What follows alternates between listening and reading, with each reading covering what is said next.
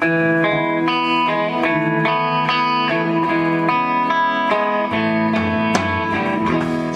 to the Modern Jewish Girl podcast. I am Jenna, lawyer by training, writer and teacher by choice.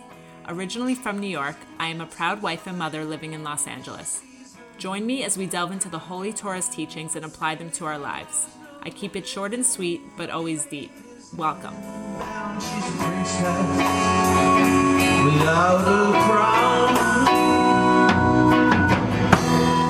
Hi everyone, welcome back. I am very excited to be here and to continue our learning.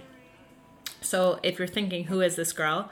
My name is Jenna, and you can learn a little bit more about me at the beginning of the first episode of the podcast. And God willing, I intend to share more about my Jewish journey as we go, and hopefully I'm going to do at least one, if not a few, episodes just, talking about my story, because there's a lot there. Okay, so I said we were going to start each episode speaking about Lashon Hara, gossip, but I've decided that today, at least, we're just going to focus on Shavuos, the upcoming holiday, because there's a lot of good things to talk about. So this week is Shavuot, which is the holiday of the giving of the Torah at Mount Sinai. It's where we commemorate that experience. And I don't know about you, but growing up, I always thought of this idea that God gave the Torah at Mount Sinai as such a joke, honestly. I'm sorry to say that, but I was just like, really? You expect me to believe that? It sounds like something out of a storybook. I always kind of believed in God, but that was a bit of a stretch for me. And I really grew up thinking that the Torah was written by a bunch of men, in the desert, by men who wanted to suppress women. And, as I said in the last podcast, I grew up in the Five Towns, so I had a lot of misconceptions about Orthodox Jews and Torah. And, I would see them walking down the street and think, these people are from the 18th century. Why can't they just join the modern world? And I just did not understand it all. So I ended up on an Israel trip when I was 19, which, again, I discussed how that happened in the last episode, but I ended up on this trip. And I remember we were actually there for Shavuos, and we stayed up all night learning and doing classes, and we were in the old city, and we stood at the Kotel for sunrise, and there were hundreds, if not thousands, of Jewish people there praying at sunrise. And it was really an unbelievable experience. But at the time, I didn't really understand what we were celebrating, because of my background just being so disconnected from the Torah, and never really having even heard of Shavuos before growing up, or not celebrating it, certainly. So on that very trip, I had a class with Rabbi Lawrence Kellerman. A lot of his classes can be found on simpletoremember.com. I'm gonna link below, because definitely worth listening to his classes. He's a Harvard graduate, and his class gave me a lot of much needed information about this whole Mount Sinai thing, which I'm going to share a little bit here. So basically what he said was that, we think Moses went up Mount Sinai and got the Torah for 40 days and 40 nights. And it's well, how do we know what happened up there? Why should we believe him? Why should I change my whole life based on, Moses going up the mountain when I wasn't even there? So he explains that what actually happened was that the Jewish people came to Mount Sinai, and God came down. And by the way, we're going to talk about why it was Mount Sinai specifically, but God came down and revealed the Torah to the Jewish people. He began to speak, and when he did, the energy was so intense. I mean, the Devekis, the connection to God was so direct and so intense beyond anything the Jewish people had ever seen, that their souls literally left their bodies, and God had to breathe life back into them to revive them. And after that happened, the people were trembling. They were so afraid, and they said to Moshe, please go back up the mountain and get the rest of the Torah. We can't take anymore. So that's what happened. So what Rabbi Kellerman explained to me for the first time, and what I think is an unbelievable idea, is that Judaism is the only religion in world history that claims a mass revelation. There were at least 600,000, it could even be up to 3 million Jews who heard God speak all together at the same time at Mount Sinai. And there's no other religion in the world that claims this kind of mass revelation. So if you're interested in that and getting deeper into that and the rational approach to the Sinai experience, definitely check out simpletoremember.com. It was really an eye-opener for me, and it was the first time I felt wow, this could actually be a valid thing. So there's a big theme of humility here when we talk about the giving of the Torah and Mount Sinai. It's actually stated that the mountains competed with one another for the honor of being the place where Hashem would descend and give the Torah to the Jewish people. And Mount Sinai didn't even compete because it was the lowest of the mountains, and so it just assumed Hashem wasn't going to choose it. But it was actually precisely because of Mount Sinai's humility, so to speak, that Hashem chose that place to give the Torah to the Jewish people. And we see a parallel here too with Moshe. Hashem asked Moshe, go down to Egypt and get the Jewish people and bring them out. And Moshe hesitated. He felt he was not fit for that position. And if you think about it, he didn't grow up a slave like the other Jews. He was actually put in a basket by his mother Yocheved and sent down the river because there was an edict to throw all the Jewish babies in the water. And who caught the basket was Batya, Pharaoh's daughter, and she raised him in Pharaoh's palace. So he felt like, who am I to bring the Jews out? I didn't suffer like they did. And Hashem said to him, you're going to take them out of Egypt, you're going to take the Jewish people out, and you will all serve me on Mount Sinai. And when he said that, Moshe was able to recognize that like Mount Sinai is a small and humble mountain, so too, as a small and humble man, he is maybe fit to bring the Jewish people out of Egypt and redeem them. We see this quality of humility with almost all of our Jewish leaders, probably all of them, and it reminds me of the Lubavitcher Rebbe, the late Lubavitcher Rebbe, Menachem Mendel Schneerson, the Chabad Rebbe, and if you read the book Rebbe by Joseph Telushkin, which is a great book, he explains that when the previous Rebbe passed away, a lot of the Hasidim begged the last Lubavitcher Rebbe to take the mantle of leadership and to become the next Rebbe, and he really hesitated, and he did not run to fill that void. He thought about it, he prayed about it. There was even a scene where he was crying about it. And I think he recognized, this was his purpose in life, kind of how, Moshe recognized, he couldn't run away from his God-given role. But it's amazing to see this level of humility in Jewish leaders, and it's definitely not what we see today in modern politics. So the fact that Moshe was able to recognize that he was humble is not a contradiction, because being humble doesn't mean you don't recognize your inner strengths. It just means you don't run around, always talking about yourself or bragging, or, you're not always focused on your own presence, but you're aware of your inner strengths. So the Torah describes Moshe as literally the most humble man on the earth. And he was able to recognize that like Mount Sinai, he had this humility that made him fit to be a leader. So Rav Yisrael Meir Lau, who is a Holocaust survivor, he went through the camps as a child, and he has the most unbelievable autobiography called Out of the Depths, which I'm so passionate about that even though it's not really related to what we're talking about today, I'm going to link it below. It's an amazing book. But he explains that humility is really the starting point for receiving the Torah and really for any spiritual growth. As I said earlier, I grew up in the Five Towns, and I had all these misconceptions about Orthodox Jews. And when I had this opportunity to go on the Israel trip when I was 19, studying at Emory, at that time, I had been taking classes on Eastern spirituality and getting into meditation, and I found a lot of connection there, as do many Jews, who don't grow up religious. A lot of them find, spirituality in Eastern traditions.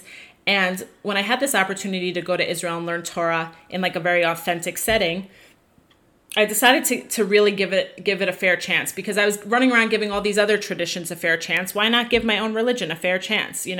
Maybe there was something that I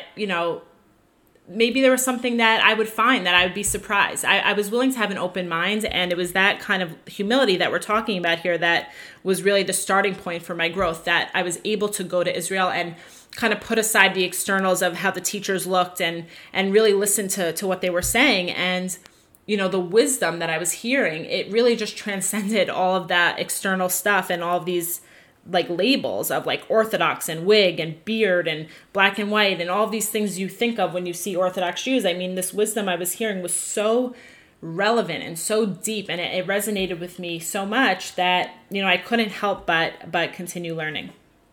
So I actually went to Penn Law School, which is not Harvard Law, but it's still a top 10 law school. And after law school, I went back to Israel to continue my learning. And when I was in seminary then, they placed me in the beginner class for Hebrew learning, because my my skills were so basic that I had to start from the very beginning. I know Aleph Beis, but after that I didn't know much. And it was very humbling, going from like an Ivy League law school to like that kind of beginner setting. But like, that's what you have to do sometimes when you want to grow spiritually and you want to attain wisdom. You have to be willing to humble yourself. And it actually reminds me of the story of Rabbi Akiva. For those who are not familiar, Rabbi Akiva was originally a shepherd. He did not grow up religious, and he went to work for one of the richest men in Israel at the time.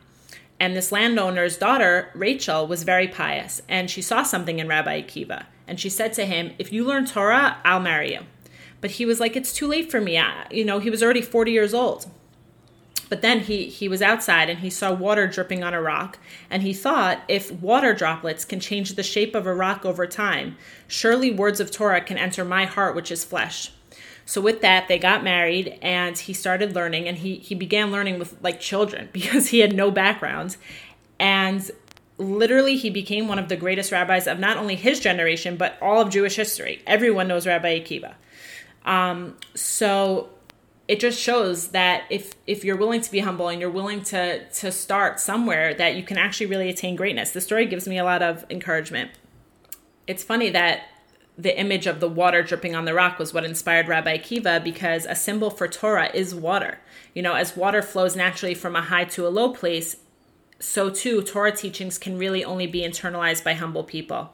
And the Torah also teaches that in the place where an arrogant person stands, there's no room for Hashem.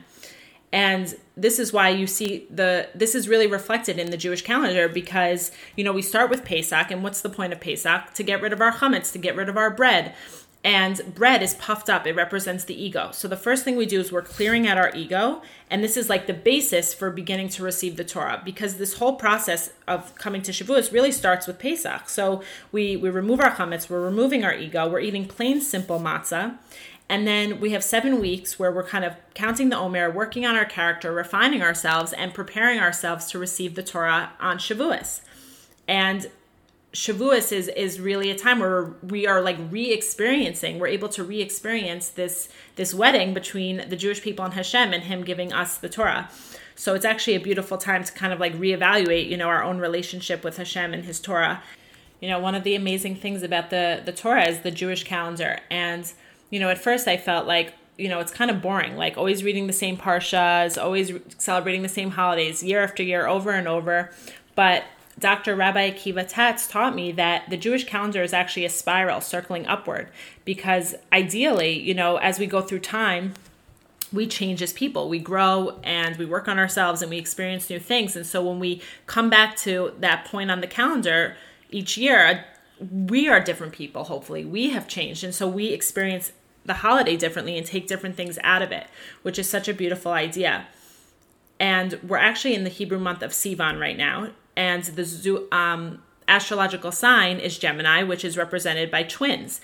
And there's a beautiful quote which says, Hashem chose this particular time to present His people with the Torah, to symbolize His unity with us. Just as twins feel each other's happiness and discomfort, so does Hashem exult in our joys and suffer in our pain. And that's from a book called Forever and All by Rachel Weisz.